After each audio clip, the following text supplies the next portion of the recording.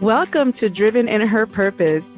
This is a show that brings women together, women who are answering God's calling in their lives every day and living in their purpose with confidence. I started this show with the purpose of bringing together a community of women who are dreaming, doing, and making an impact on the world using their talents, their gifts, and their life experience.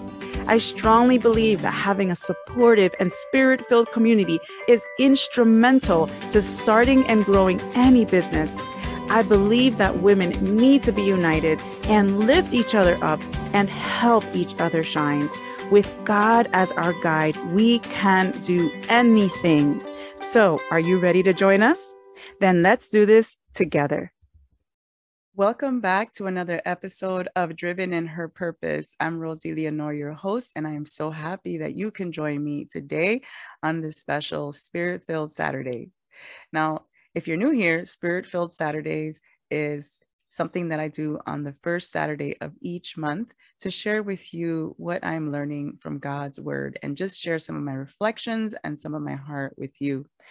All right. So if you have followed me for some time now, or if you know me and are watching here on video or on listening on the podcast, you'll probably notice that my voice is not exactly the same. And that's because I am getting over an illness. I'm getting much better right now. We've actually been battling COVID here in this household. Thankfully, it has not been as bad as one initially would think. My daughter is so just recovered super quickly. Like within 2 days, she was so much better. My husband has recovered almost 100%, dealing with a little fatigue. And then myself, I just have more like that head cold thing going on. So yeah, definitely it hasn't been easy, but God is good and he has really strengthened us and it really has not been so bad. So I'm super grateful for that. So today's Spirit-Filled Saturday reflection actually has to do with our experience this week and experiencing the love of others, our family members, of course, and our friends. So in our time of most need during these times, we've been going through this illness. Our friends found out. We told our friends and family, and immediately both friends and family were offering whatever we needed. And some of those things were meals. One of them was I was so amazed. We put out a message on our group chat within our family group that we have in church, and our community group, and we said, oh, we needed a few things from the grocery store and we were going to pay them back, of course. And like with the minute that my husband put that out there, like within seconds to minutes, at least 5 people responded like, yeah, we can do it. We can do it. We can do it. I was like, what? I was just like blown away with the quick responses and with how many people were willing to do that. And not only did they get us groceries, but they refused to receive payment from us. So I am so grateful for them. And I'm so grateful for all the people who just have been there praying for us and just offering whatever we needed. So I want to say a special thank you to you if you're listening, to all of you, our friends and family who have been here during this difficult time, during this challenging time in our lives right now. I want to spend this time talking about friendship, being a good friend. We were able to receive the friendship and the love and the support this week. But I thought to myself, okay, well, we love to receive, we appreciate receiving, but how can we give that? How can we be a good friend? Oftentimes, if you are a good friend, you will get good friends. That's kind of how it works for the most part. If you are a good friend, that person will most likely, not always, I'm not going to say that it always happens, but most likely bring that back to you when you need it the most. And so I wanted to bring out 7 characteristics of being a good friend. And as I did this Bible study, I found these things to be so true in my life personally and from what I've seen. All right. So the first one is be a reliable friend. And that's probably my favorite one. So that's why it goes first. Be a reliable friend. I want you to look at Proverbs 18, verse 24. If you have your Bible with you, and if not, you can just listen in. It says, one who has unreliable friends soon comes to ruin, but there is a friend who sticks closer than a brother. Wow. So one who has unreliable friends soon comes to ruin.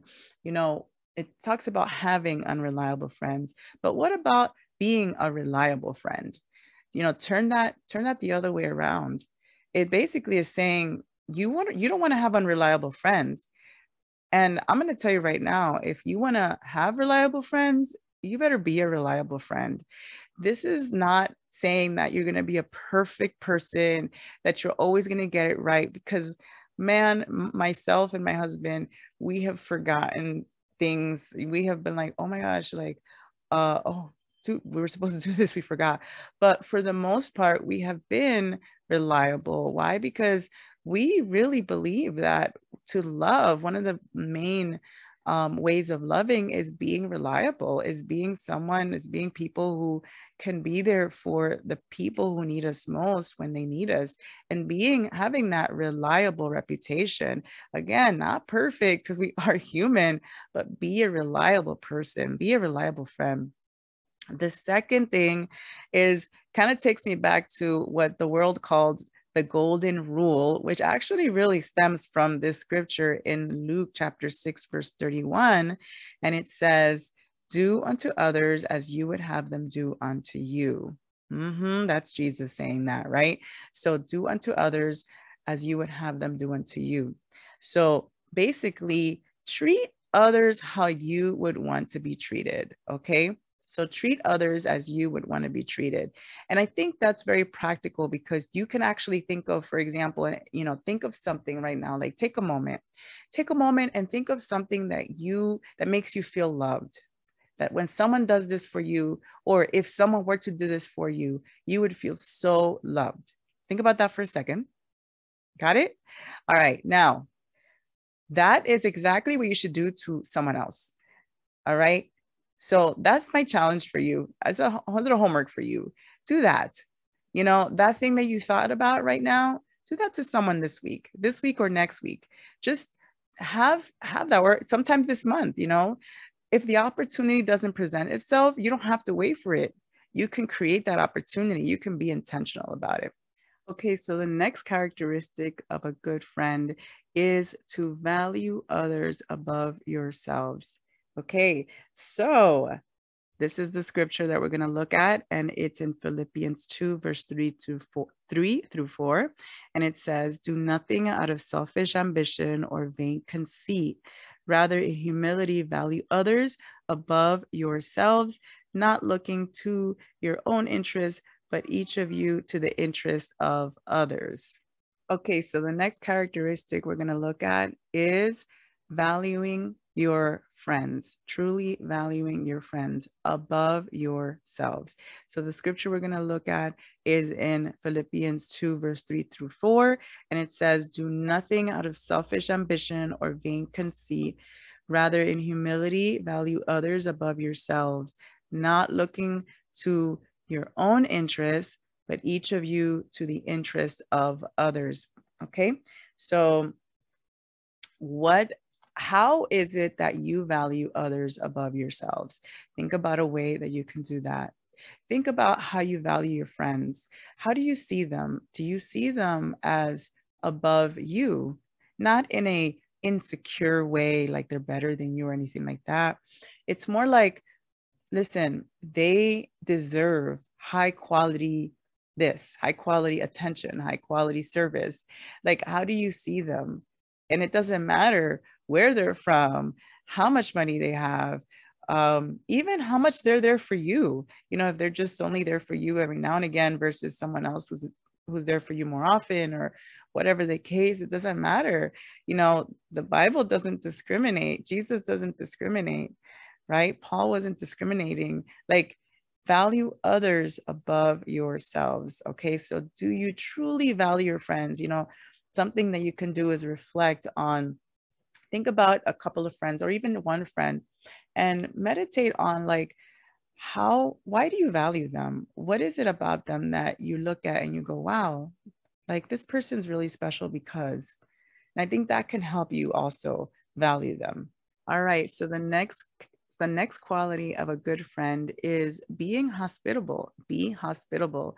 We're going to look at First Peter chapter 4, verse 8 through 9. And it says, above all, keep loving one another earnestly, since love covers over a multitude of sins. Show hospitality to one another without grumbling. All right, so how often do you show hospitality to people? How often do you do that? Hospitality oftentimes involves opening up your home, opening up your place where you live in most of the time, right? So, my husband and I we talk about our dream home sometimes. It used to be more frequent. We've slowed it down because we're like, we have to live in the moment, right? But one day we want to have our dream home. And our dream home is a big house. And it's not because we want a big house, because to be honest, we're like very, very comfortable in our little medium-sized house. That's fine. A big house is because we want a big living area with a place, with a big yard, with a lot of parking, so that people can come, so that we can invite many of our brothers and sisters in Christ or other new people we meet and just offer them hospitality. That is something that when I met my husband, I saw that in him. And I was like, wow, we have that in common. Like, we like to open up our homes to people. And we're not the most, like, he's not an extrovert and I'm more like a social introvert, So we're both introverted. So this isn't in our character to do, but it is in our hearts to do. The Bible talks about being hospitable. Now, we also know that we're not going to wait to get the perfect home to welcome our friends here. We're going to do the best we can with what we have. Absolutely. You may not have the biggest home. You may even have a small, very small place, but do the very best you can with what you have. Open up your home. If it's not to a lot of people, because a lot of people can't fit, open up to a few people. Even if it's just a couple of people, invite them over for dinner, make them barbecue. Even if you don't cook, order something. Maybe you guys can do a potluck. I don't know, whatever. You can use your home to be hospitable to others. So one of the things I appreciate so much about our family and our friendships, our friends, especially within the church, is that we oftentimes reach out to each other to see what we can pray for each other for. So this week, we were being reassured that they were praying for us. And that's one of the things I love so much. Even the people that could not do anything beyond praying for us, that was good enough for us. We appreciate that they pray for us. So the last characteristic, certainly not last, but definitely one of the 7 that I studied this morning, characteristic of a good friend is to offer godly advice, as well as seek godly advice too. That's a good thing. You want to also seek it, but as being a good friend, you want to offer godly advice. So we're going to look at Proverbs verse 27, verse 9, and it says, perfume and incense bring joy to the heart, and the pleasantness of a friend springs from their heartfelt advice. All right. So, the advice you want to give should also be heartfelt. Okay. So if it's godly and heartfelt, that's an awesome combination, because it's kind of one and the same if you think about it. Having godly advice should be heartfelt, but should also be definitely scriptural. And so if your friend is in need of advice, or if you're like, you know what, looks like they could use some advice here, offer it to them.